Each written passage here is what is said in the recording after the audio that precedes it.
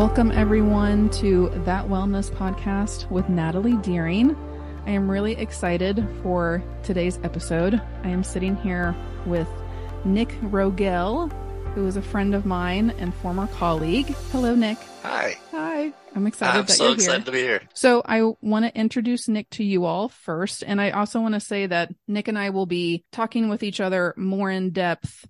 I think, what is it, the end of this month, maybe the end of March, where I'm going to be interviewing Nick and getting to know him on a deeper level, him as a therapist, a person, his specialties, all those things. So for today, Nick and I will be going through the episodes numbers 3 and 4 of the show Shrinking on Apple.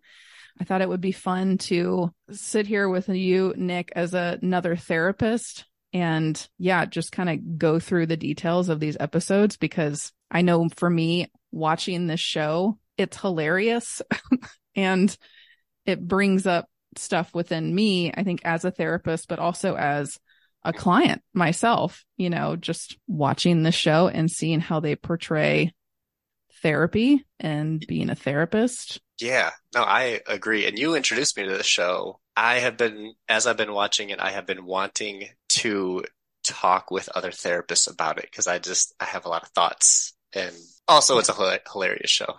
Yeah. It's so good. But so I'm really excited to sit here with you as two therapists and walk through these 2 episodes. So yes, but first, before we do that, let me introduce you to the listeners more formally, I guess. So Nick, you are a licensed professional clinical counselor, and you are working right now in your own private practice called Wellness in Mind Therapy. Yep. And you are licensed to practice in the state of Kentucky and Ohio, correct? Yes. Yeah. And you specialize in sport and performance psychology. That's me. Yep. Yeah. That's awesome. So when I interview Nick later on this month, we'll get more in depth into that specialty, into sports and performance and all of that. 'Cause I think that's so fascinating and so interesting. I'm looking forward to talking about it. And I'll put Nick's private practice website link in the show notes. So if you're listening to this and you're interested in learning more about Nick already, then head that way. But I'll tell you right now, it's wellnessinmindtherapy.com. But go to the show notes for an easy click for that link. All right. Oh, and I also want to share with people how I guess I know you. Oh, yeah. So Nick and I used to work with each other at Eastern Kentucky University's Counseling Center. I was working there starting in 2011. You started in, was it 2015? The very end of 2015. Yeah. Okay. Yeah, I still remember my interview. I remember you being there, and specifically, I think it was like a case presentation, feeling like, because I didn't know your name at the time, but I remember thinking, I don't think she wants to be here. Really? No, I don't think that's that you didn't want to be there. I think it was the end of a long day and everybody wanted to leave anyways. Oh my gosh, that's hilarious. Was it like a look I was giving? Was I like doodling? Honestly, the whole day, I replayed that whole day in my mind so many times, and there was so much anxiety for me that I think I was just reading people's faces and putting thoughts in their heads. So that's probably what it was, honestly. Okay, because I'll be honest, I don't remember that day when Good. we interviewed you. So maybe I was elsewhere in my mind. I don't know what was going on for me maybe personally. I don't really know. What I remember, and this is funny, I remember the phone interview with you. Because remember it was like we would do like a phone interview first and then we would invite someone to come in person, right? Mm-hmm. So I remember our phone interview with you, and I remember at the end of the conversation, and I think with HR, you're not supposed to like add different questions, right? Like you're supposed to like follow the script of questions with every interviewee to make it equal. Well, I don't think I knew that at the time. And, at the time I was like, how old was I? in 2015. I don't know. I was in my 20s. Was I? Yeah, I think so. Maybe early 30s. I can't remember, but I didn't know. And I was just feeling it. And and I don't know if you remember this. Do you remember I asked you a question and I said, because somehow we got on the topic of Netflix. And I said, what's your favorite Netflix show? Oh, what did I say? I don't remember that at all. I don't remember. I just remember the look I got from from the director and the assistant director at the time Oh, that was like no, like you can't ask that. And I was like, oh, never mind. did I answer? Or you don't remember if I did? You did answer, but I don't remember what you said. I just remember that moment of being like, oh, whoops, sorry, wasn't supposed to ask you that. I mean, it's a good interview question though. You get a like there's a You get, vibe that you get from people of well, what's your go-to? yeah, like what you watching on Netflix right now. Yeah, so that's what I remember from our interview with you. It's funny because I don't remember that, and I'm glad that you don't remember when I was on campus. No, yeah, and I'm sorry that you got the vibe from me that I didn't want to be there because I normally Okay, I got the really, job. yeah, So you got the job. So we ended up working together as therapists at the counseling center for I guess like what 5 years. 5 years. I can't believe it was 5 years. It feels like it Yeah. went by really quickly. I feel like I grew up at EKU. It, that was because that was my first job out of college, out of Yeah, grad school. Um, but yeah, it was a long time and it went by really fast at the same time. yeah, yeah. It is. It's interesting to reflect back on it because it was definitely it was a huge growing experience for me as well, both personally and professionally. And so, yeah, we worked there together. And then I left there May 2021. And then you left pretty soon after me. June. Yeah, beginning of June. Yeah. Okay. So it was like right after me. Yeah. Yeah. And then we both moved from Lexington. I've just kind of been following you this whole time. Yeah, And yeah, now I live in Northern Kentucky and you live in Cincinnati, but we're right across the river from each other. Yeah. Now we're both in private practice, look at us. which is really exciting. And here we are Here we sitting are. doing a podcast. You ready to go through these episodes? Yeah, let's jump in. Numbers 3 and 4 of Shrinking on Apple TV. Okay. So the very first scene on episode number 3 is we see one of Jimmy's clients on a date. He's on a date with a woman and they're in a restaurant.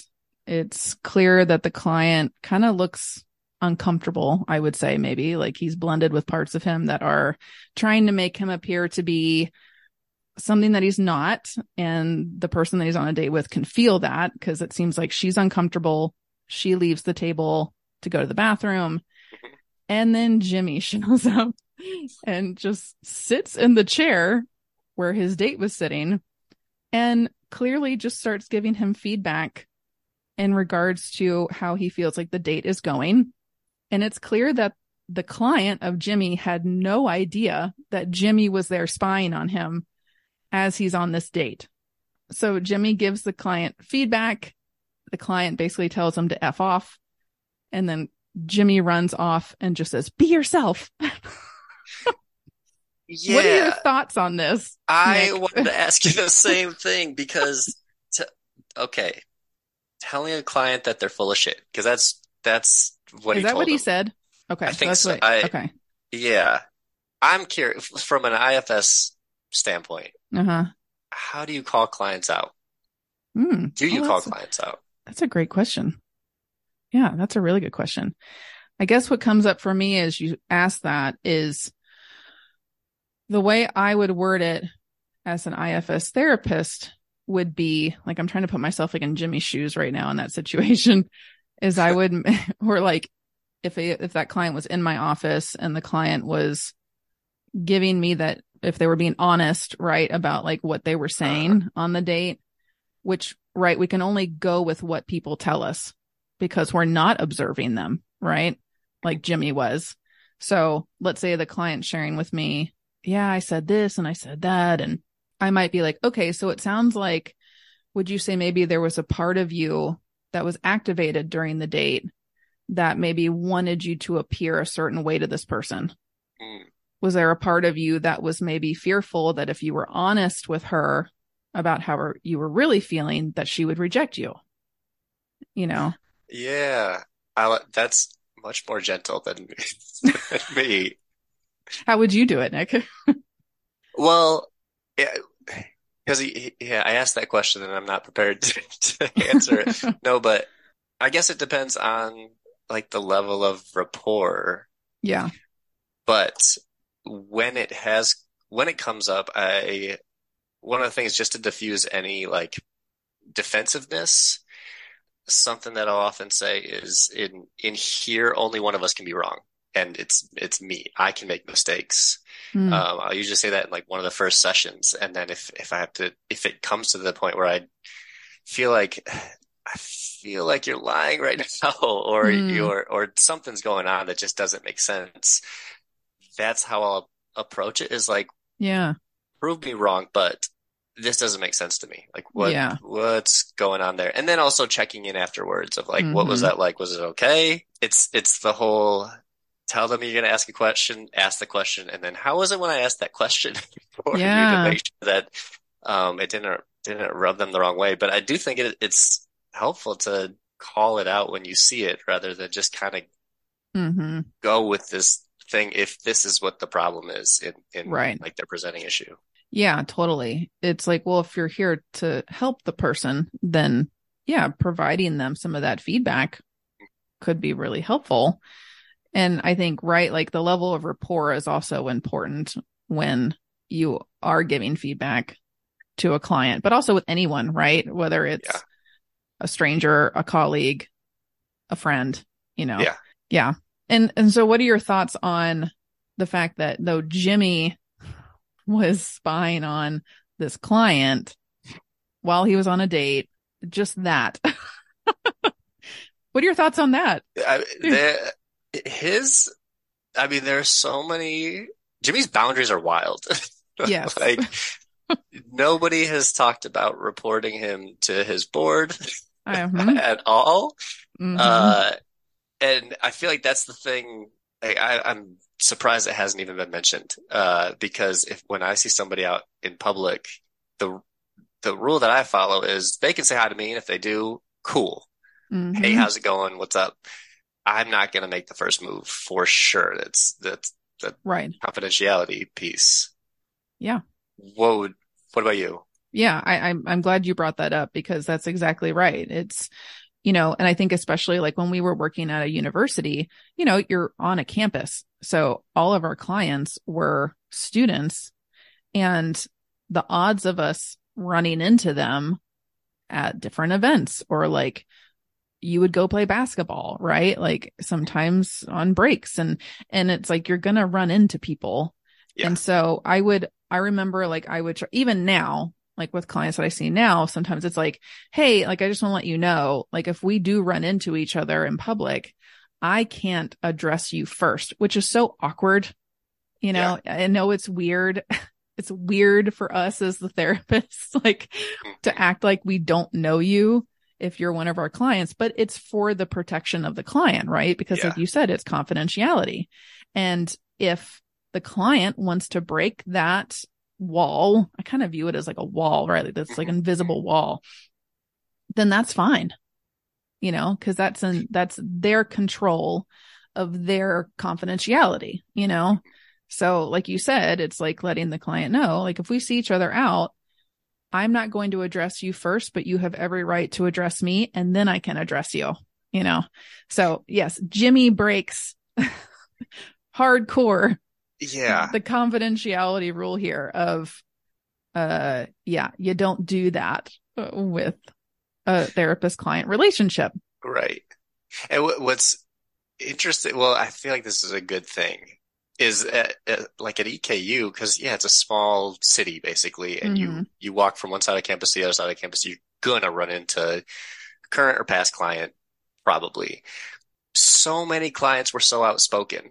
Hey, Nick, like from across the way. Yeah. Not everybody, which is fine, but just like normalizing it and being like telling, that's my therapist that just walked by. Yeah. I thought I was like, it made me feel good that they were Yeah. just so outspoken and it was this normal thing, which it should be. Yeah. And like you said, though, it's also totally okay for people not to address Yeah. us as their therapists. And I've had that happen a number of times too, where it's just this unspoken thing and you just have total respect for that. Like that is totally okay. You know, you do not have to say hi. You do. I mean, I'll say like sometimes I'll do like if it's like a pass by thing where it's like it would sometimes be like, you know, I'd be walking on the sidewalk and then they'd be walking towards me and maybe they were with a friend or something. I might give like my normal smile that I would give to strangers in general, you Yep. know, but I wouldn't be like, "Hey, how you doing?" You know, good to Yeah. see you, Oh, unless they did it yeah. first. Yeah. You just follow their lead. It's, Yep, follow their lead. yeah. Yeah. Don't So be yeah, so suspicious. Don't be suspicious. yeah. So yeah, Jimmy in this scene, yeah, he breaks that confidentiality big time. hmm And so then, yeah, so Jimmy then runs off, you know, after giving his client this feedback while on the date. The client clearly, it appears that the client's like uncomfortable with what just happened and I think tells him to F off. And, and hmm then when his date sits back down, it looks like in that moment for that client, something shifts in him. It sounds like appears like maybe some of those protector parts give space. And then he looks at her, I think, and he says like, I cried 4 times today. Yeah. And then she's like, oh, you know, and then we don't see what happens after that. But it was clear that like what Jimmy said, even though it was inappropriate Uh-huh. and unethical, it did shift something within the client in that moment. And he was more vulnerable. Yeah. Yeah. Just went from one extreme to the other, but it Right. looked like Yes. it worked out. Yeah. So then it moves on to, we see Jimmy's client, Sean. He's still living in the house with Jimmy, which is a whole thing in itself. Yeah. um, Sean's still there in the house and Liz, the neighbor, expresses some concern that he's living there. And then we also get a taste of their other neighbor, Pam, who appears to be a racist because Sean is a African-American male and is at one point in the scene going through the trash can because he accidentally threw something away that was really, you know, meant a lot to Alice, Jimmy's daughter. And Pam comes out blended with her racist parts and then, yeah, kind of makes a scene. And we see that Jimmy and Liz, people don't like Pam. Yeah. This She's is not a nice person. my favorite character in this whole show is Derek, Liz's husband, Yes. because he serves no purpose except for just randomly popping in and saying funny stuff. And my favorite line is when he's like, "Oh, eat a dick, Pam," and then just drives away. Yes. He throws out there just the most random one-liners and then just walks off. No purpose. And you're like, oh, okay. Great. I didn't even write, I haven't even taken in what his name was. You said his name is Derek. I have on my other screen right here, I have all the characters' faces and then their names underneath it. Oh, smart. Because yeah. Yeah, But yeah, very Derek. smart. Okay. Yes. Yeah. So he's great with his one-liners, but yeah, we get to see that Sean's still living in Jimmy's house. And then we see Jimmy out hiking with his friend Brian, who's the lawyer, and they see Grace's husband. And if you remember, Grace is the client of Jimmy's that he told in session, you have to leave your husband or I'll stop being your therapist. And so, yeah, so Jimmy is seeing Grace's husband, who she presumably has left. And, you know, now she's living in Vancouver. And it's clear that this guy obviously doesn't like Jimmy. He gives him dirty looks and they just kind of try to avoid each other. And then we see Paul at the doctor's office. And this is where we see that he's talking to his doctor about his diagnosis with Parkinson's disease. And the doctor asks Paul about his emotional health and how he's dealing with all of this. And this is where Paul describes a technique that parts of me really like. It's the 15-minute a day to grieve, exercise. And this is basically where Paul says that he'll put on a sad song and he will just let himself grieve hard for 15 minutes. And he sets a timer on his phone and he'll cry. He'll feel all of that grief. And then when that timer goes off, he stops. Mm-hmm. And then he just moves about his day. What do you think about that? So, yeah, what came up for me was, I guess, something that I do like about it is that it's like giving permission to access and really feel that grieving part within rather than it being exiled and pushed away, which could then lead over time to like major depressive disorder or complicated bereavement, as we call it. So I felt like it was kind of cool to see just a very easy way to navigate feeling grief, even though I think it is coming from what we would call maybe an IFS, like a kind of a manager like energy to it, right? Where it's not as fluid, it's more structured, right? It's like, okay, I have 15 minutes. And when until that timer comes, goes off, like I am going to really feel this grief. But once that timer goes off, I'm done. Yeah. Paul has that manager energy. Yes. Yeah, very much so. Yeah. What do you think about the 15 minutes to grieve? I agree 100%. The permission with a time limit is so structured.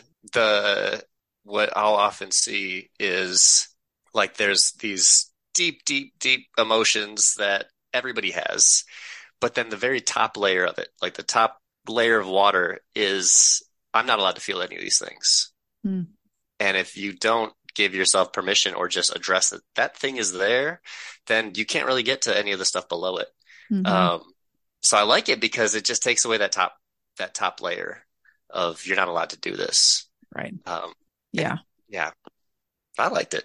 Yeah. In IFS, I guess we would say it's inviting the protector parts to step back so that you can really be in contact with maybe a more vulnerable part. Like you're saying, like that surface kind of gives way, gives space, and then you're able to feel that vulnerability of that sadness and that grief. So. Yeah. And I'm the opposite of Paul when it comes to emotions because well, especially with grief, I love grief. I think grief is like it's an act of love, I don't know where I was going with that, honestly. Yeah, but that was beautiful what you just said. Grief is an act of love. Yeah, that's really beautiful. Yeah. So the 15 minutes to grieve is what Paul introduces to his doctor, and basically we get to see that that's how Paul is inviting that connection within himself in a controlled way. Do you notice with Paul, when he feels stuff, music is involved? Oh, like, have you seen that? No. I noticed it this episode because there's a 15-minute thing, and then I think it's the very next scene where Gabby picks him up. And he's like, can we listen to that song? Yeah. And he's like feeling the song. Yes. Like when you see Paul with emotion, there's music. I don't know if that's a thing or if I'm reading into it. No, that's a great observation. That's interesting. Yeah, I'll pay attention to that more now. Yeah. Yeah, that's interesting. Yeah. Yeah, because then it goes into Gabby. She's all excited because she has a new Tesla who she's named Debbie. And so she's all excited about her Tesla. She's singing her songs alone as she's driving to work in her new car. She goes and parks in the therapist parking lot for their center where they work, and she gets rammed in the back by Paul, who's driving his car. So Debbie is now damaged, and then they're concerned. They then move to the break room where it's Jimmy, Gabby, and Paul. And they start expressing their concerns to Paul about his driving in relation to his Parkinson's, and kind of just asking him, questions if he feels like, is it still okay for him to be driving? And you can see where, like, I think Paul gets kind of defensive, parts of him get defensive and hurt by that, which understandably, and he, mentions that he's passed the driving test multiple times and that there's nothing wrong.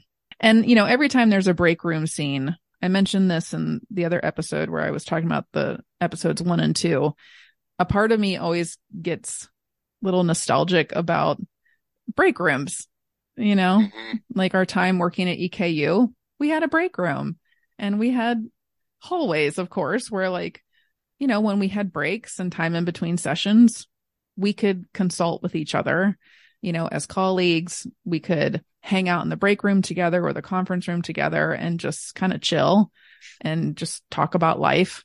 And I miss that. Yeah, I do too. I as much as like there are definitely pieces of this show that are like the boundary thing, wild. Like it's not a thing. Usually not a thing.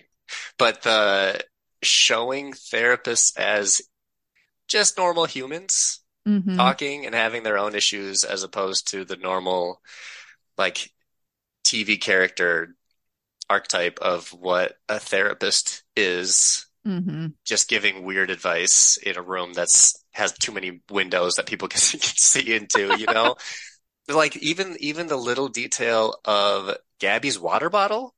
Mm. I had the same water bottle. Like I Yes. carried it around everywhere. Yeah. I thought there's really nice touches on just showing therapists are normal and they all have different personalities and Right. different boundaries, different senses of humor. Mm-hmm. But I definitely felt that with the break room of, yeah, that's where we talk and meet up Yeah. throughout the day. Yeah. Yeah. I love what you're sharing there, that, yeah, it's a very beautiful, I feel like, representation on this show of seeing therapists as people, and they have problems and they have struggles and they have their own emotions and traumas and likes and dislikes and all of that. So yeah, I love that you brought that up, because that is a great thing that the show brings, is humanizing therapists. Yeah, because we need, like, when we go through stuff, we have to be aware of it and Mm-hmm. protect it from showing up in sessions Yeah. until we're ready to either not know that it won't show up in sessions or use it, depending on how comfortable you are with sharing the information. If it's, Mm-hmm. obviously at the benefit of the client. But there have definitely been times in my life, even with grief, where, well, when we were working together, my mom passed away, Mm-hmm. and not knowing how that was going to show up in sessions with clients was a little scary. Yeah. It was fine. Everything was fine. And I did feel protected, especially by everybody else at the counseling center. Like, if somebody shows up with grief, maybe don't send them to Nick, Yeah. which was nice. Mm-hmm. And then it happened. Like, Mm-hmm. somebody, I think I did an intake, and that was one of the first intakes I did when I came back, was somebody came in and it was grief. Mm. And I was just like, there was nothing I could do, Right. but it was, instead of being really scary, it was actually really, really sweet. Like, I felt like, I mean, I think I probably got lucky, but I felt like I was better able to connect with them because of what I was currently also going through at the same time. And I didn't Yeah. share that with them. But they probably felt that energetically, I'm sure, like from a client, like that client probably sitting with you probably felt that compassion and Yeah. understanding that you were experiencing, because you were going through it too. Yeah. Well, how do you navigate that? Like, when life happens Yeah. That's and then why you have a session the next day. yeah. Oh, that's a good question. Yeah. Right. And this is where I think for me, in doing IFS, it's having a continued relationship with my parts. Because if I don't know the parts of me, then it can be very easy for me to get what we call blended with a part energy. Right. And then that can have a negative impact when I'm in a session with someone. So That Go ahead. That's cool. So yeah, so it would be like, you know, this is where, yeah, I love IFS work because they're in the trainings in IFS, they're very much like, yes, we'll teach you the model of IFS, right? Of how to guide a client and getting to know their parts and then help unburden an exiled one. But it's also so much about getting to know the parts of the person that is the therapist. Because like I said, once you get to know the parts of you, you then kind of know who you are, which is this like radical idea of like, who am I? And it's like, we can get to know all these different parts of us and we can befriend them. We can help the ones that are stuck in extreme roles or that get triggered or activated. And even like in session, you know, sometimes a part within me can get triggered or can get activated. And then that's on me, right? Like to bring awareness to that. How do I feel that part activating? Like, is it a physical sensation in my body? Is it a feeling that I'm getting? Is it feeling of like dissociating away? You know, like I'm not there anymore. I'm not listening to the person. Is a part of me like wanting to like get out of there or any of that, right? So it's like I can bring awareness and attention to whatever's coming up within me as a part. And in a session, I don't have time to be like, oh, hold on, let me Right. take 60 minutes of your time and like do my own work. It has to be this balance of, okay, maybe the person's talking and like internally, I take a moment to like do some self dialogue with that part and being like, I feel you and it's okay. And can you give me some space right now? I'll come back to you. I'll say that, you know, within my mind to that part of like, I'm aware of you and I'm going to make a point to come back to you. But I will say this, sometimes I've been in sessions where a part within me comes up and I will say to the client, like, I want to take a moment and acknowledge that there's this part within me getting activated. And if it's okay with you, I just want to take a moment and pause and see if that part will give me space. Mm. I've done that in sessions because, and I would say that that honestly can lead to a deeper connection Oh, I with bet. the client because then the Yeah. client's like, wow, thank you for speaking about that. Cause again, I feel like sometimes as therapists, there's this feeling of like, we need to be the blank slate or we need to be the expert all the time and it's like, if we can acknowledge when it feels appropriate, right? Like if Yeah, we can yeah. acknowledge like what's coming up within us, or if I may say something like from a part of me that got activated. And then I'm like, whoa, hold on. That just came out from a part of me. And I just want to take a moment and see what that was about. And I'll say that out loud, you know, like to the client in session. And then it could lead to me maybe having to do a repair and apologize and be Mm. like, that came from a part of me. And I want to apologize, you know, for saying what I said, or, you know, if that makes sense. Right. Yeah. Is there a, like I'm imagining the part of you that feels that it's not the same emotion that they're feeling too, Mm-hmm. right? I mean, it can be because sometimes Oh, what's activating in us as the therapist is maybe what the client is feeling. mhm. So that's where it can get interesting, right? Because it could be like maybe you're sitting with someone and they're blended with a lot of anxious energy, and then you start feeling anxious. And then that could be, again, like taking a moment to pause within yourself and ask, like, is this a part of me? Or is this maybe parts of me getting activated, I guess, based on the energy Yeah. that they're receiving?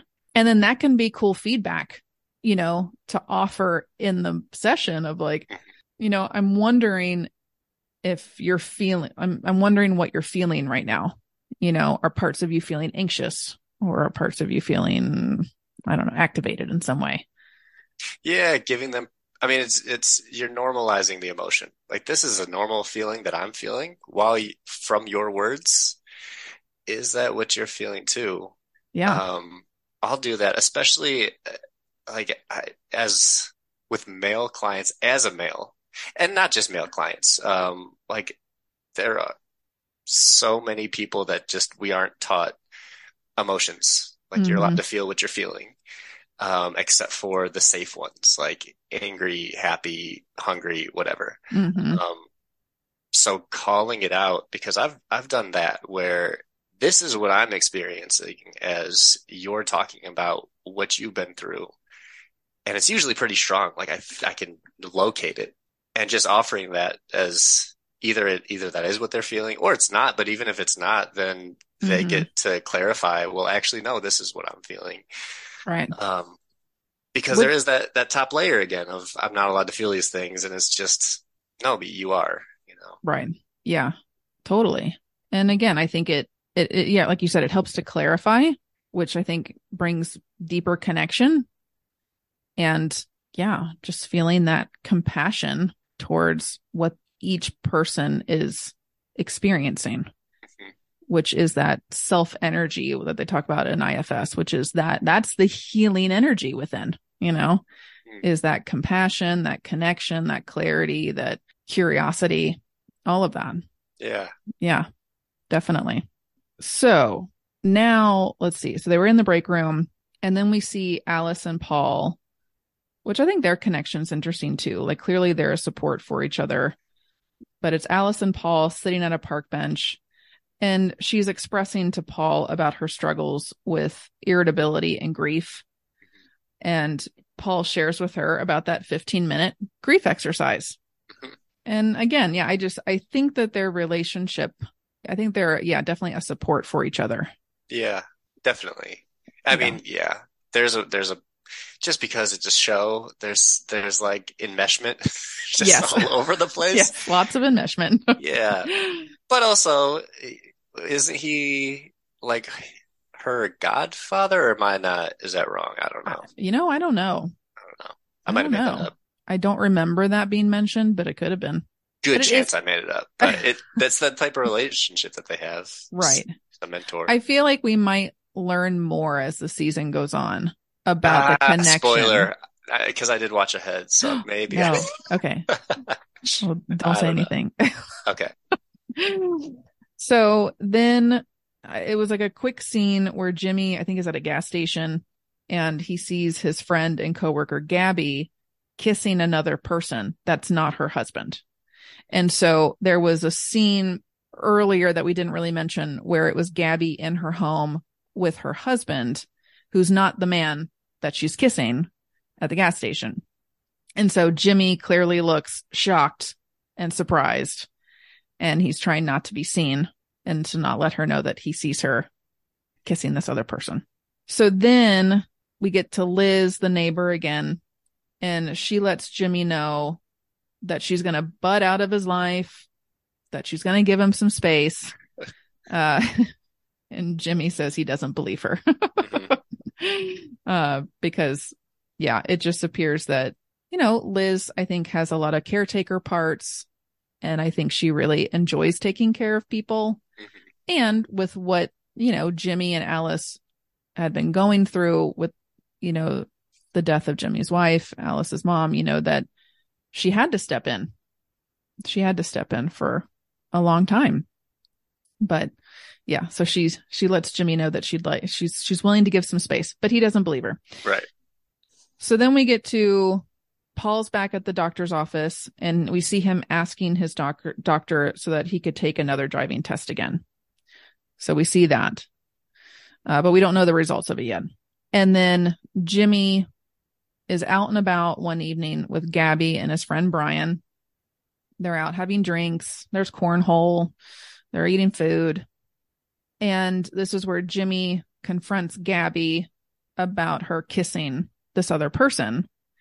And this is where Gabby shares with Jimmy and then eventually Brian that she's getting a divorce. And I guess they've been, separated for a little while and that it's close to being finalized, basically. And then she also shares about her husband's struggle with, I think, addiction to alcohol and his sobriety struggle. And then she shares that, parts of herself feel relieved about this divorce. Yeah. Yeah. And Which is normal. right. right? Yeah. Like there's the stigma on grief and feelings, even though it's not a bad thing. And then the same thing with divorce. Like Mm-hmm. it's not necessarily a bad thing. It Right. doesn't have to be. Yeah. Yeah. So yeah, I thought that was a nice conversation between the three of them. And so they have a nice evening, and then Jimmy comes home and he finds his daughter sobbing in her bedroom while listening to an intensely sad song on the speakers. And you can tell that he's like, should I, should I knock? Should I interrupt this? And right as he's about to knock, you hear her timer go off and you realize that she's doing Paul's 15 minutes of grieving exercise. So her timer goes off. She immediately stops crying. She turns off the music, and then Jimmy knocks, and yeah, she shares with him what she was doing. Yeah, then they end up having dinner together, which, if you've watched the first two episodes, you know that that's been something for, I guess that's been a struggle for them over the past year and a half since the passing of his wife, her mom, that they weren't really connecting. And so Jimmy, I think, makes a pizza for himself, and he's just sitting there eating in the kitchen. And then Alice comes in and, yeah, sits down with them and wants to have dinner. And you could see parts within Jimmy feel really surprised and excited and happy. Yeah, that's for me that brings up the just the fear of what do you do? I don't have any kids, but if and when that happens, like when they don't like me, and I would just want to force my love on them. Like, how do you think Please love about me. that? Yes, absolutely. I have a 3-year-old son who, at this point in his development, I I think this is like a game for him now, because he sees how much it impacts me. But I will say, I love you, and he'll go, and I love dad. Oh no. And my husband thinks it's hilarious, so I think that reinforces it, Yeah, but yes, I can totally understand right. But also this. tiny dagger every single time. Yes. Well, there's this part as a parent that's just like, oh, I love you so much and please love me. Yeah. Yeah. Like, please, like, spend time with me, and Uh-huh. he's only 3. So I can't imagine having a teenager, and especially what they just went through. Right. And then we'll get to more about like what was happening for Jimmy, in the sense of maybe him not being able to be present with his Yeah. daughter. Right. Yeah. So yeah, so she had protector parts up, right? Rightfully so, with her dad, and why she was not spending time with him and connecting with him, maybe in the way that all of a sudden he's open to now. And so we can see, I feel like in that scene, her protector parts may be starting to get more space, Hmm. and her being more open and willing to be with her dad Yeah. and to sit there and eat pizza. Yeah. That was a sweet scene. I liked Yeah, it. it really was. So then we get to Jimmy's in his office on a telehealth call with his client, Grace. And this is where I thought this was interesting. She, I think, says the words, I don't know if she said apart, but she said her people pleasing. Like, she Yeah. talks about how she has this tendency to people please, Mhm. and how, but she does say, that she's grateful for Jimmy for making her leave her husband, that, she's having a great time in Vancouver with her sister. And, Jimmy's feeling great about this situation, feeling like he did the right thing by telling her what he did in regards to, her husband. But yeah, so I thought that was interesting that like she addresses this part of her that wants to people please, which then got me kind of thinking like, interesting. Right. So how is this going to play in? Yeah. Yeah. Just all the different reasons why therapists don't give advice. Like Yeah. you see all the reasons why, all the different ways that it could play out, and it's just, yeah. Uh-huh. Yeah. Yeah. So then we see Gabby. Gabby lets Jimmy know about the fact that she wants to have like a divorce party like later that day. And I felt like this gets into then an interesting thing with Jimmy, because it clearly activates parts within Jimmy about the fact that Gabby is like wanting to celebrate this loss, right? And so then Jimmy goes into Paul's office. Jimmy's mad about the fact that Gabby's happy. Yeah, happy about this loss.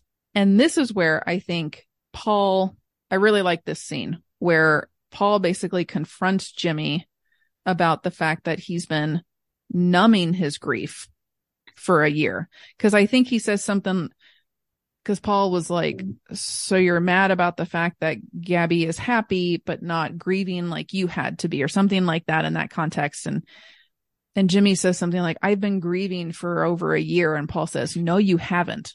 Right. You haven't been grieving. You've been numbing and you've been distracting yourself from the grief, which in IFS, that would be what we would call maybe like, that could be a mixture of manager and firefighter parts, but especially like the distracting and the numbing could be a firefighter part that's like, nope, we're not going to feel that grief. So we're going to use drugs, we're going to have sex, and we're going to abuse alcohol, to really cover up from feeling and processing that part of them that's actually grieving.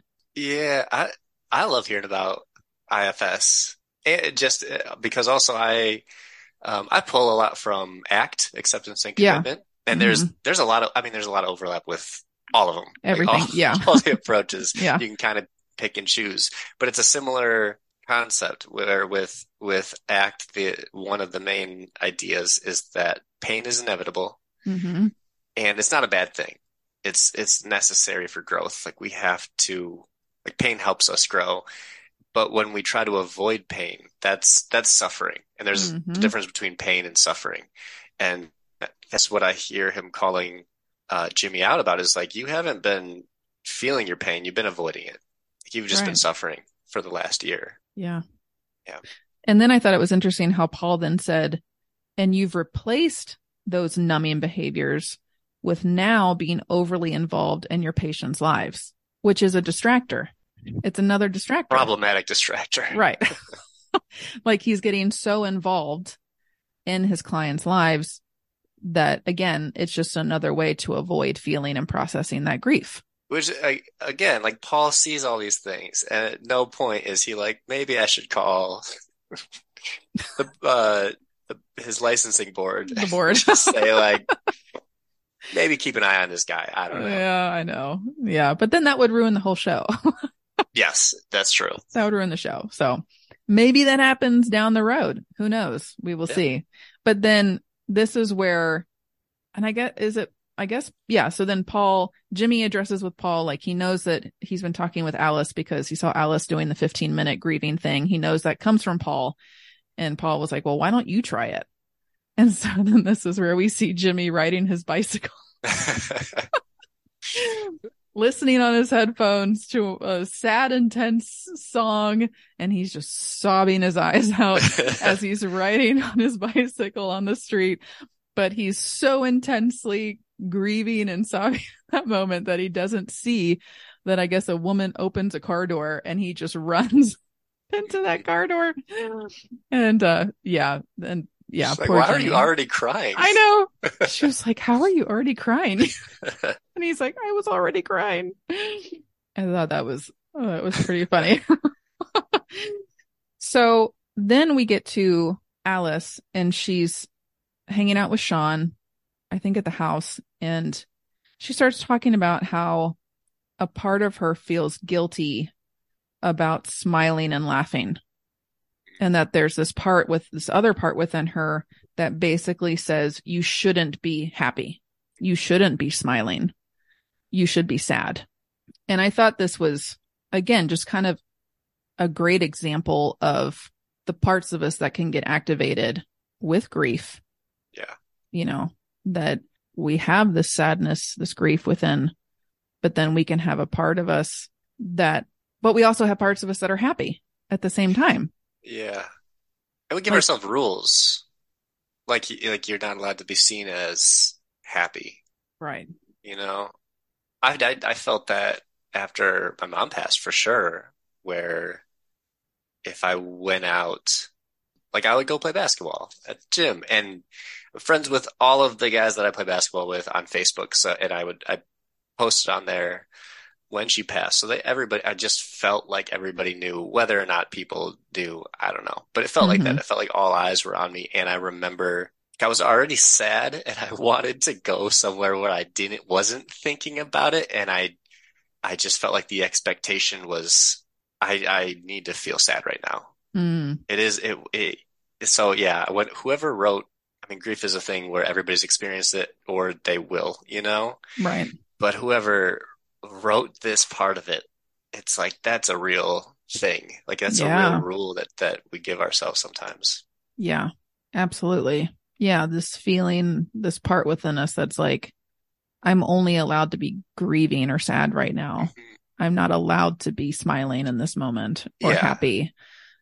And then that's where she says, a part of her then feels guilty because of that part that's shaming that and saying that that happiness is bad.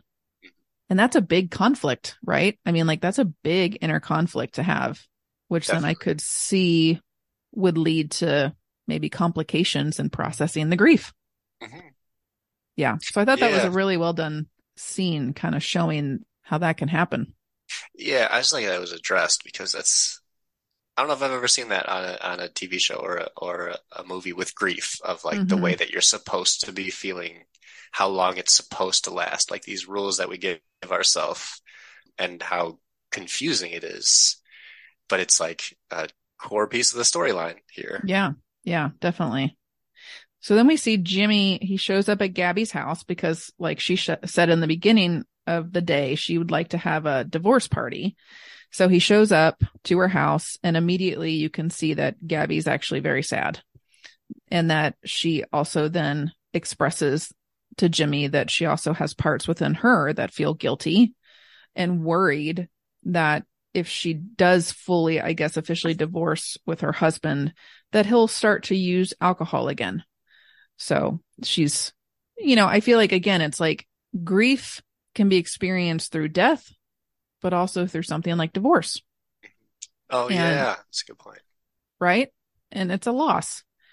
And so I feel like it's like a mirror, like we're seeing like the parts within Alice, who's like experiencing the mixture of grief and happiness and then shaming and guilt from the loss of her mom. But then we're also seeing that being represented in Gabby, who's going through a loss like a divorce. And I just thought that was pretty cool. Yeah, and the way because this is the scene where Jimmy also was like, I can also be supportive of you too, Yeah. right? Mm-hmm. Where you can kind of wear that different hat and give support, even though it's you're going through the same. Wait, no, am I thinking about a different scene? I think he says that because that's Is that? also where she shares that that's where we learn that like she was best friends with his wife. Yes, yeah, that's the scene I'm thinking of. Yeah, Yeah, because then she is talking about with Jimmy that she's appreciative of Jimmy being there with her, but she actually wishes it was his deceased wife, like sitting there with her instead, because yeah, they were such good friends. It was a sweet scene for yeah. sure. So then we see Liz, the neighbor, and she's expressing, oh, so she runs into Paul, right? So she runs into Paul at the coffee shop, and it's clear that they've never really met before, but kind of, I think they went to like a Super Bowl party at Jimmy's house one time. Yeah. But Liz, it goes up to Paul at this coffee shop and just starts talking about her concerns about Alice and Sean. And Paul's like, I don't know what you're talking about. And then this is where Paul finds out for the first time that Sean is living with Jimmy. Hmm. And you can see in his face that he's like, what? Because this is very unethical, right? Hmm. Like you cannot have a client living in your home if you No. are their therapist. Like, so Paul is angry and angrily calls Jimmy and kind of starts going off on Jimmy about his anger, his frustration, his disappointment.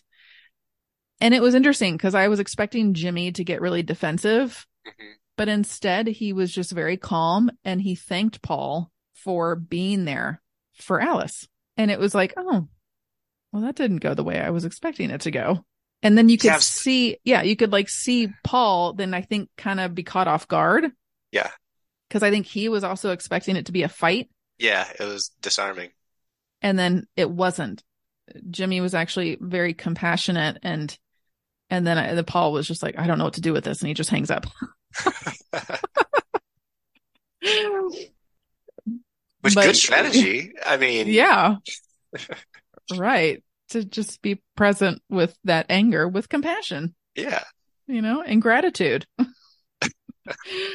So then Jimmy receives a text message from the client that he was spying on in that restaurant. And we find out that this client's dating this woman now that he was on the date with. And you see in Jimmy, like parts of him that are like, yes, another one. I am awesome. This is really working. And yeah, I when I saw that, I was like, cool. That's great. Good for him. Yeah. Even though, it came from him having questionable boundaries and giving advice. Right. Yeah. I still connected to like when your clients have those wins. Mm-hmm. It's like, man, I needed that. Yeah. Like, Yeah. yes, Yeah. like, woohoo. And so then we see, Paul now is getting rides to work with Gabby. And this is where you were saying like the connection Yes. with him and music, which, Yeah. is a really interesting observation because I think we see another, like a part of Paul that is a lot more playful. Mhm. And because he's like, play that song that I like. And I didn't write down the song, but I knew which one it was when it started playing. I don't Is know. it Did you Third write Eye it down? Blind? Is it Third Eye Blind? Maybe. This is the story of a girl. Oh, Was it that that one. one? Oh no, that was maybe when I thought it was, that was is when it Gabby was alone. There was every a, morning there's a yes, halo? That one. yes. I Yeah. didn't want to sing, but here we are. Yeah. So Paul's like rocking out, having a good time. So I thought that was a fun Hmm. scene. And then we see Jimmy, he's on a hike and I think he's on the phone. Is he on the phone with Paul? I didn't write down. He was on the phone with someone. I don't remember. I don't remember either, but he's talking about like, he feels great about what he's been doing with his clients. He's like, this radical way that I'm doing this is working. Like they're making the biggest shifts that I've ever seen. And then, and then as he's on this hike, he sees Grace, the client who was supposed to be in Vancouver living with her sister who had supposedly left her husband. He sees Grace on this hiking trail with her husband in California. So he realizes in that moment that she was lying to him. And you could tell based on her reaction when she sees Jimmy seeing her with her husband, she tries to run and basically, run away from Jimmy. Yeah. And then we see Jimmy just be like, oh no, he realizes she's been lying this whole time, being blended with that people pleasing part, trying to please him. So so that's how episode 3 ends. And then we go into episode 4. So with episode 4, it starts with Jimmy leaving a voicemail to his client, Grace's phone, that he's wanting to speak with her. I think it's clear that like he's maybe emailed her, texted her, called her a bunch of times, and she's ghosting him. She's not responding to him. I'm assuming because maybe she's activated with parts within her that maybe feel embarrassed or feel ashamed. Yeah, so she's wanting to avoid talking to him now that he knows. Okay, I want to ask you, what if you catch a client in a lie unintentionally? What do you do? Like you see them out in public, I don't know, drinking, and they said that they're sober, something like that. Yeah, that's a good question. I guess, right, it might be like, well, first I would check and see like what parts of me are getting activated, right? Like, is there a part of me that feels angry? Is there a part of me that feels frustrated? Or I don't know, any of those things, right? And then that would be my responsibility to turn towards those parts within me that are getting activated before I speak to the client, right? Because it's like, I don't want to be blended with that energy. Yeah. And then like say something to them that could be hurtful, and not helpful to the client, right? So I would first take a check and what was getting activated within me, address that, get some space, have some clarity and calm, and then maybe approach that with the client in session in a way that, again, that made sense, also based on rapport, right? Right. And so I don't know. I think it depends on what I like say, like, I saw you, doing this thing. Right. I don't know if I would say that. Again, I think I would maybe first address it of like, I'm just wondering, I just want to check in. Are there any parts of you that feel conflicted about drinking, or are there any parts of you that have hesitancy to be honest with me? Are there any parts of you that have any fears or concerns about letting me know if you are drinking? Okay. Because so then kind of just toss out the line. Like, yeah, here's... yeah, because that would be interesting, right? Yeah. If you see them out doing the thing that maybe they're saying that they're not, and Right. yeah, navigating that. But yeah, I think the biggest thing is always like noticing what's getting activated within you first, so that it's, it's not coming from a part that's, like you don't make it about you. Right. Yeah. Like it's not about me. Right. Yeah. It's a good question. Yeah. So then we see Paul driving with Gabby again, singing to a song together, having a lot of fun. And yeah, again, I think this is a cool part of Paul that we get to see him being silly and playful in this way with Gabby.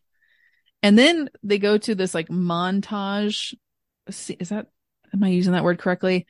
Where it's like a montage of scenes of Jimmy and Sean together, and they're like having a great time. They're like driving in the car, listening to music, laughing. And then they get to the office and it's like a slow motion walk.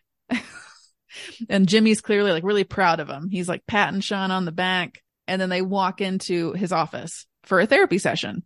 Why do I not remember this scene? I'm going to be honest. I might have been looking down at my phone at the time, but I watched this episode twice to prepare for today. And you missed that one. I must have looked down both times because I remember them having that session, but yeah. Well, anyway, the first part doesn't really matter, but what I thought was hilarious was they get into Jimmy's office and Sean goes, "Why do we have to come to the office? Let's just talk at the house." And Jimmy says, "Because my notebook's here." Good answer. And that made me laugh out loud because as a therapist, my therapy notebook, which is right next to me, it's always in my bag, is something that I feel like, it's like, well, I got to have my notebook. Yeah. Do you have that too? Like, are you like a note taker therapist, like in 100%. Session? Okay. I am. And I'm also, I guess I'm a little bit like Paul with my boundaries where I do my work where I do my work. And when I step out of where I do my work, it takes me a second to get back into that headspace. Yeah. So like even though here I am working from home, but I can't be on my couch or at my kitchen table. So I'm following him with that of like, this is where I do this. Yeah, I know. I agree. It's because it can feel weird to shift that. And I think during the pandemic and that shift of doing telehealth, it was weird, right? It was exhausting. It was exhausting. And I think that's where, a lot of people were feeling burnout during the pandemic time when it was all telehealth or just the beginning of telehealth, right? Mm-hmm. Where it was like, we didn't know how to navigate it really. Yeah. And it's like, do I sit in the kitchen or do I go somewhere in a bedroom? Like, so it was just kind of weird. So I totally understand Jimmy being like, well, yes, let's go to my office for the session and my notebook is here. And then that like is telling my parts we're in therapy now, you know? Yeah.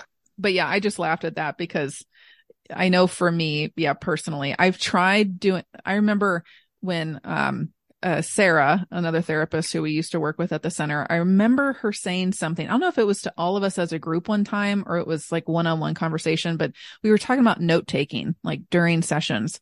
And I want to say it was Sarah that said like, "Oh, I don't write down anything, during sessions. I just am present with the person." And I remember parts of me at the time were like, "Oh," cause I would take like, all these notes And so I remember, I guess, like challenging that within myself for a couple sessions while working at EKU. And I remember like not using any notes for a couple sessions. And I remember in the moment being like, okay, yeah, like this feels good. I can do this. Mhm. But then I just realized, I'm okay with taking notes. It actually, I think, helps me stay. There's moments where, yes, if I'm noticing like my note taking part getting really activated where I feel like I'm not connecting fully with the client, then I'll like, okay, just put my pen down and just listen, Yeah. but I'm definitely now friends with this note taking part and the role that it does play as a resource for me as a therapist, especially in IFS. I don't know about for you, but like in IFS, it's like for the client, I'm acting as like their part keeper. So it's like Mm. I'm mapping their parts, right? So like Yeah, as yeah. they're talking, I'm like writing that all down. Not everything that they're saying, but like just making sure that I keep track of their parts. Mhm. And my memory, like I'm not able to like have a session with someone and not write down anything and then like go write a note. Yeah. My memory is horrible. Yeah. So bad. But So yeah, but it's the yeah. same goal either way, right? Like the goal is Mm-hmm. to stay present. Right. And either you do that by tracking, by being with the client, or by writing it down. But like sometimes I'm exhausted, and this is what Mm-hmm. helps me stay present is by Yeah. keeping notes. Right. And yeah, I like the part keeper thing. The metaphor I stole from a grad school or a professor in grad school was we just hold up a mirror for the Mm-hmm. clients. The clients they bring in what they bring in, and you just hold up a mirror and help them organize it.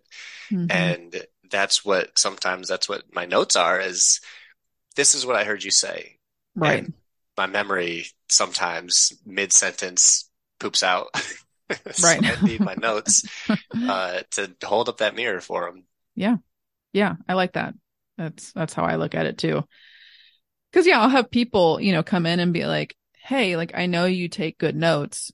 Do you care if we review those? Cause I'd love to hear what parts maybe I'm forgetting. Hmm, And then that like helps me feel like that part feel validated of like, yes, I am important in doing this job of taking these notes. that's cool. Yeah. So the notebook I really resonated with when Jimmy said that.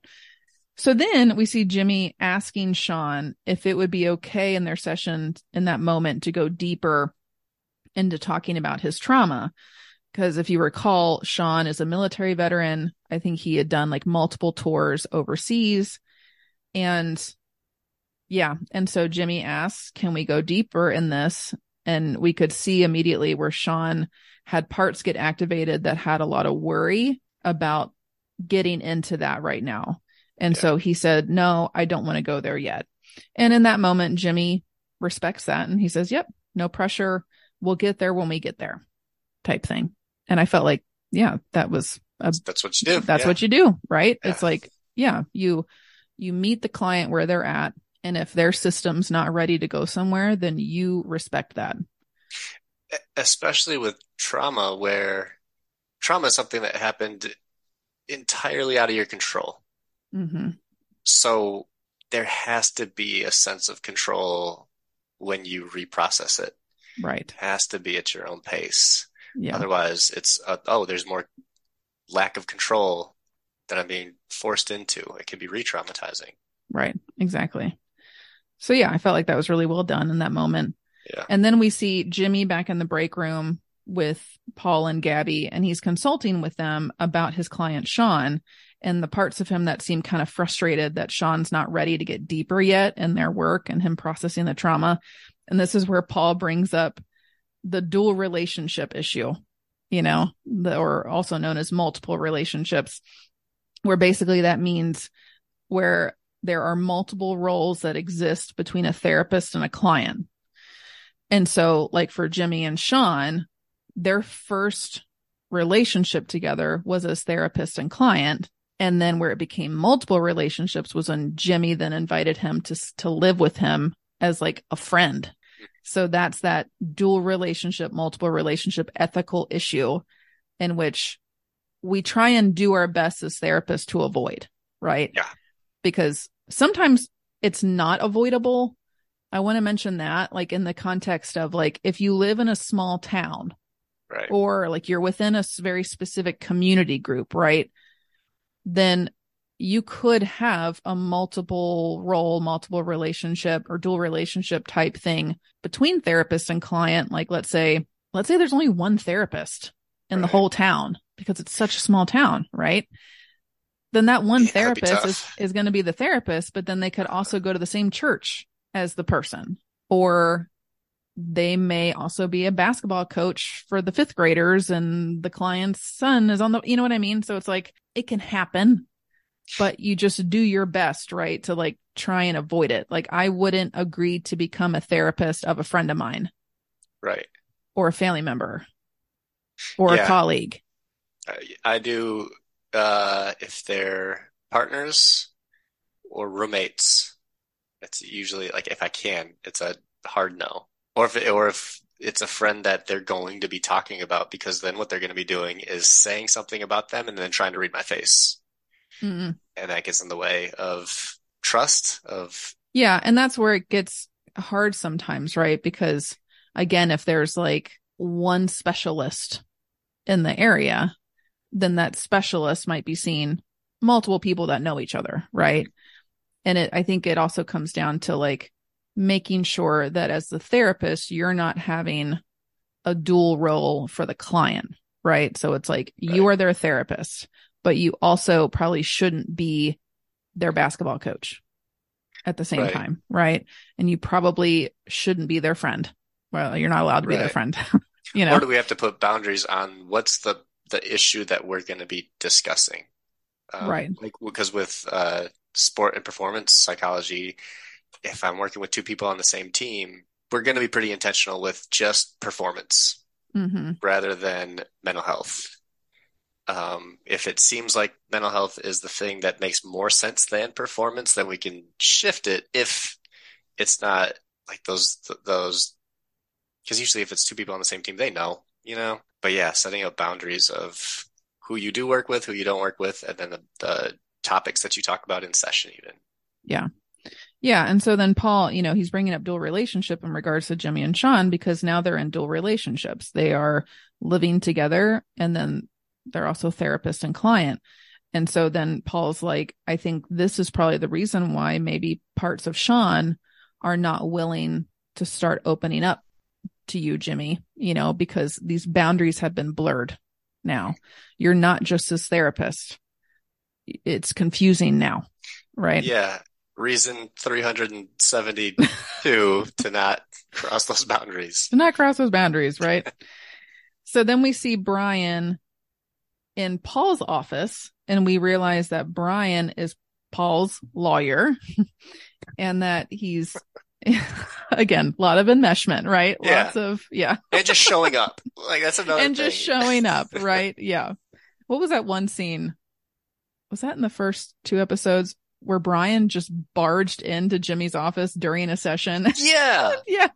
yeah, Yeah. Not appropriate, right? right. But he's like needing Paul to like sign some paperwork for his estate planning. He's needing Paul to have his daughter sign some paperwork over. And then this is where we see that Paul actually hasn't told his daughter about his Parkinson's diagnosis. So to me, that kind of shows me that, Paul maybe has parts of him that are maybe afraid in saying that truth out loud to his daughter Yeah, or at least not letting while her know. there's no music on. If there's music, maybe. But yeah, he's Yeah. got those firm boundaries all Yeah. over the place. So then we get to a scene where we see Jimmy going into a client's apartment. Like you So, do, you know. like you do, right? I mean, all the time.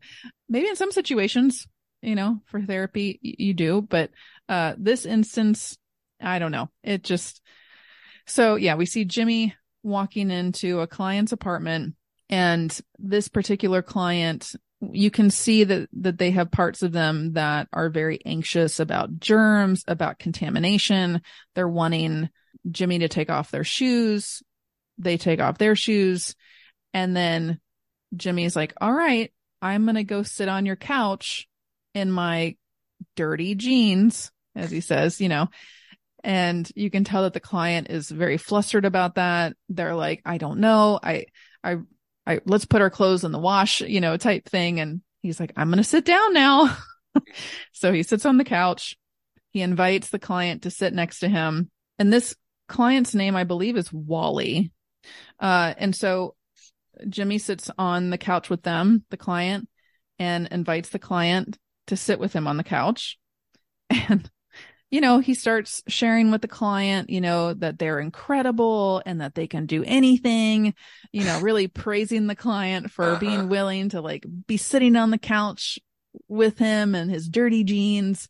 And then the client leans in and kisses him. And then Jimmy's like, oh, gets up, removes himself from the situation. Right. Another point for clear boundaries. Clear boundaries, but then sits back down. Okay. Sits back down. And again, I think is like reassuring the client, like, no, that's all right. Like, and then the client kisses him again, tries to kiss him again.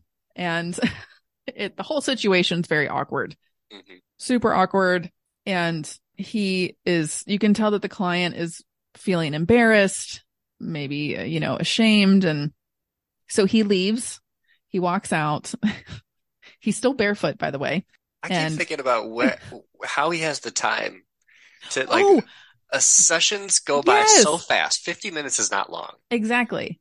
That's and exactly right. He has the time to just show up and then go about his day, I guess, see more clients. I think I maybe mentioned that in that first episode because I was like, same thing. I was like, there's no way that he has enough time to do all these things. Like he's going with Sean to like the boxing ring. Yeah. And like, to get coffee. Get coffee and to go to their apartment. I'm like, okay, how are you scheduling this? Because you have 50 minutes traditionally, with a client. It goes by. Flies by. Right. So yes, totally. That is definitely something that I was like, this isn't making any sense. But Jimmy is clearly uncomfortable. He runs out of the apartment shoeless and yells the F word super loud. Or this person obviously hears it and then comes outside and hands him his shoes. Very awkward moment. Very awkward. And so then Jimmy puts his shoes on and walks away. And you can tell he feels defeated. Like he's just like, oh my gosh, that went horribly. Yep. So starts to crumble. Yes. Yep. So then we see Alice hanging out with Gabby. They're at the house. And you can tell that Alice feels comfortable with Gabby because as we know now, Gabby has been friends within the family for, I'm assuming, a while because we know now that she was good friends with Alice's mom. And Alice shares with Gabby that she actually lost her virginity to the neighbor's son. So Liz's son, Connor, before he left for college.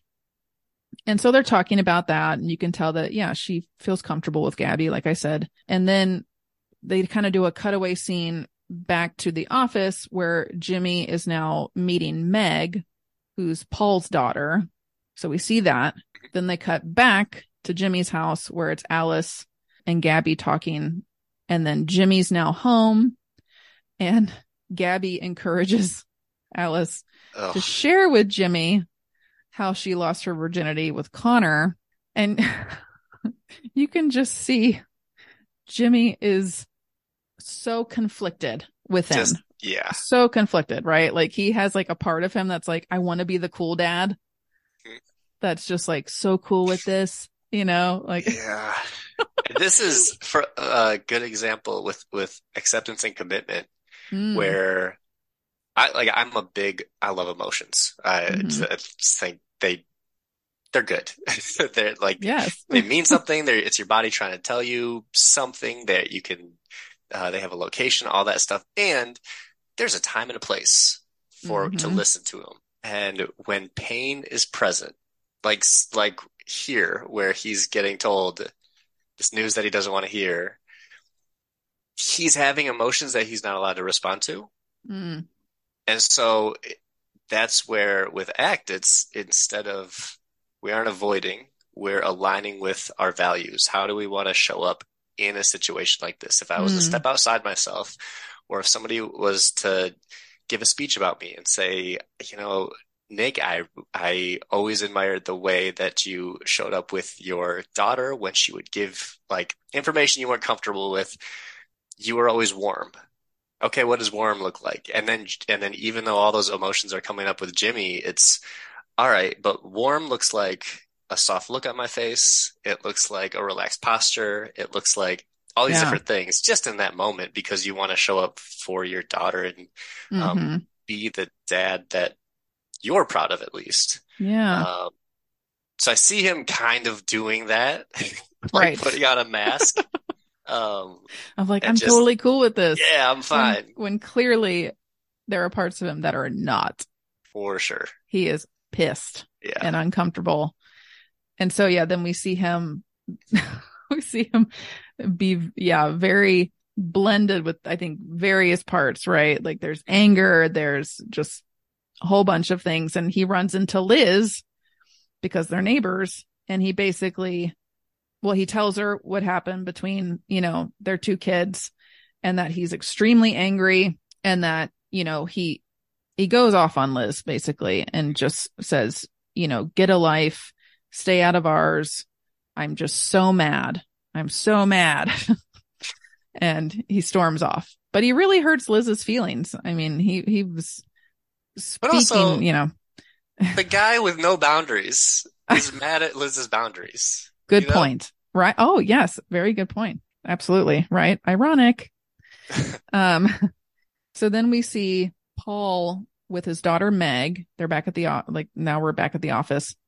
And I feel like we're seeing that they're not very close, that maybe Paul's been pretty distant, and he lies to his daughter again about his health. But he also shares with her that he'd like to see her and his grandson more.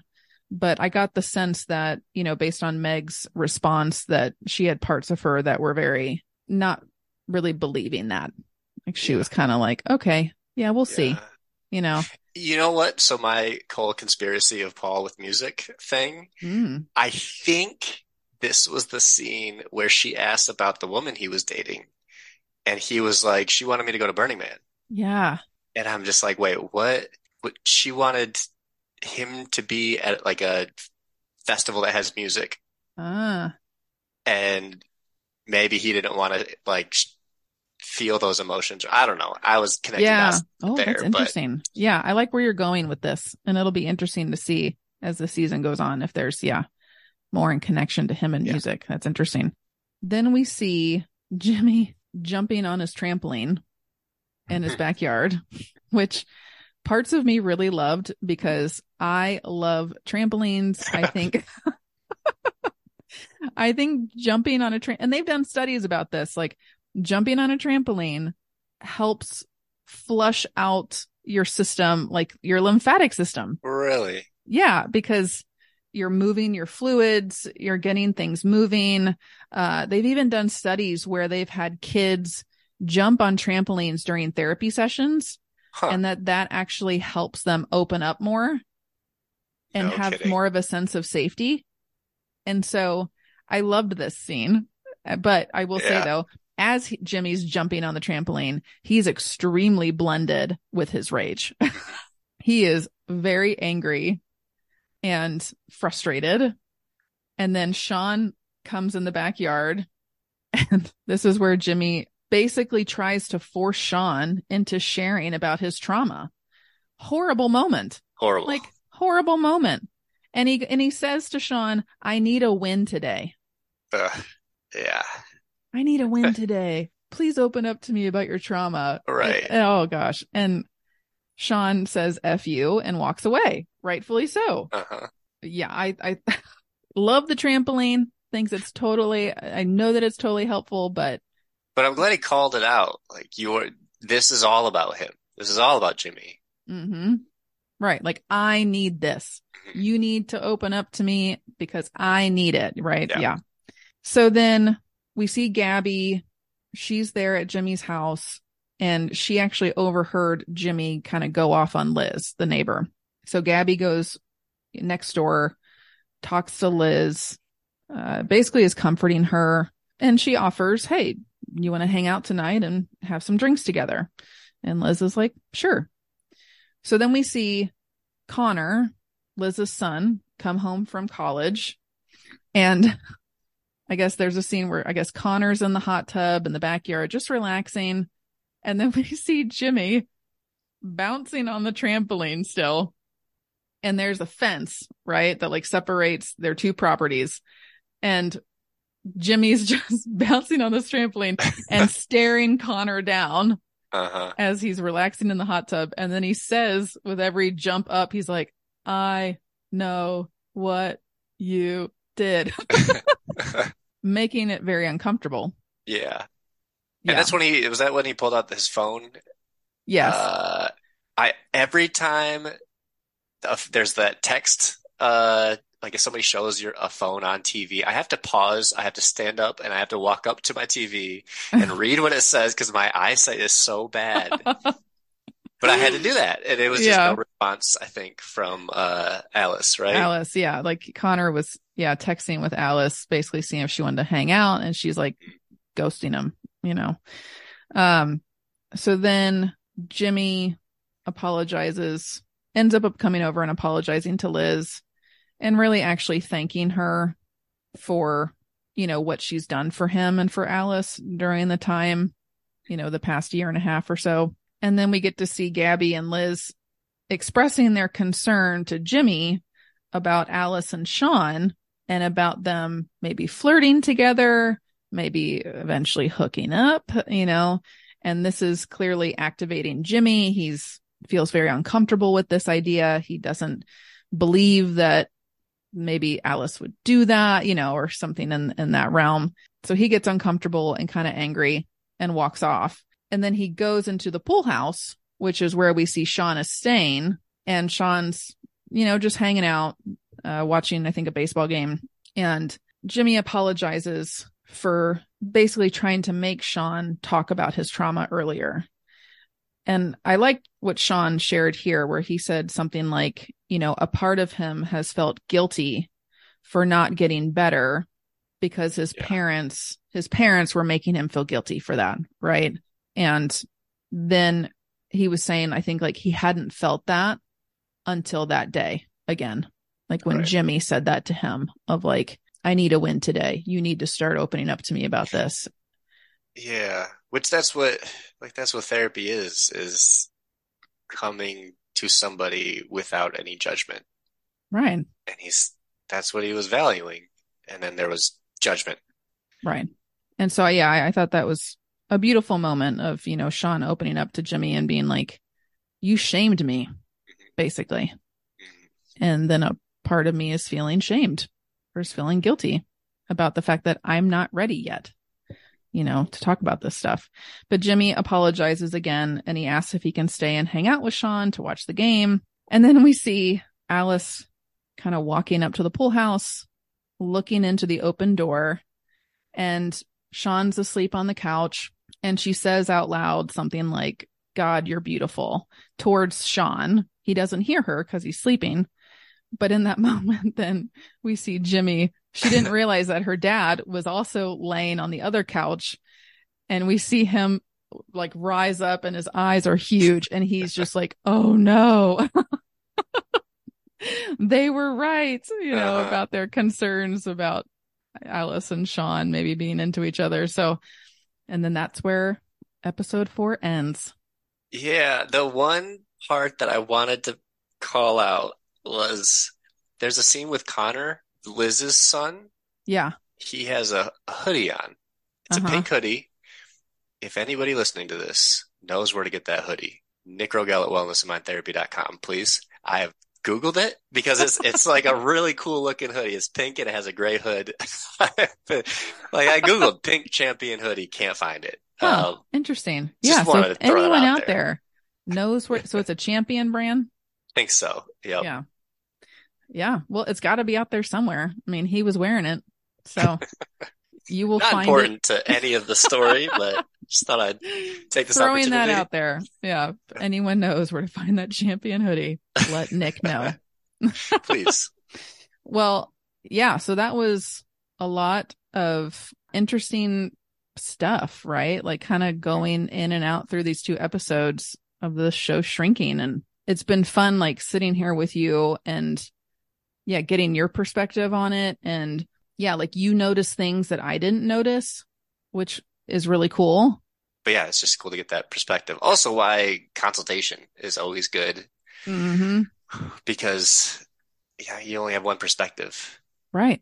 Yeah, absolutely. Definitely. So yeah, thank you so much, Nick, for hanging with me and yeah, combing through these 2 episodes. And Yeah, I'm thanks for looking having me. forward. Yeah. And I'm looking forward to interviewing with you more in depth about you and your practice and your specialties later on this month. Me too. And I'm looking forward to hearing more episodes as you put them out. They've been really good. Yeah. Thank you. I appreciate that. Yeah. All right, everyone. I will talk to you next time. Bye. Bye.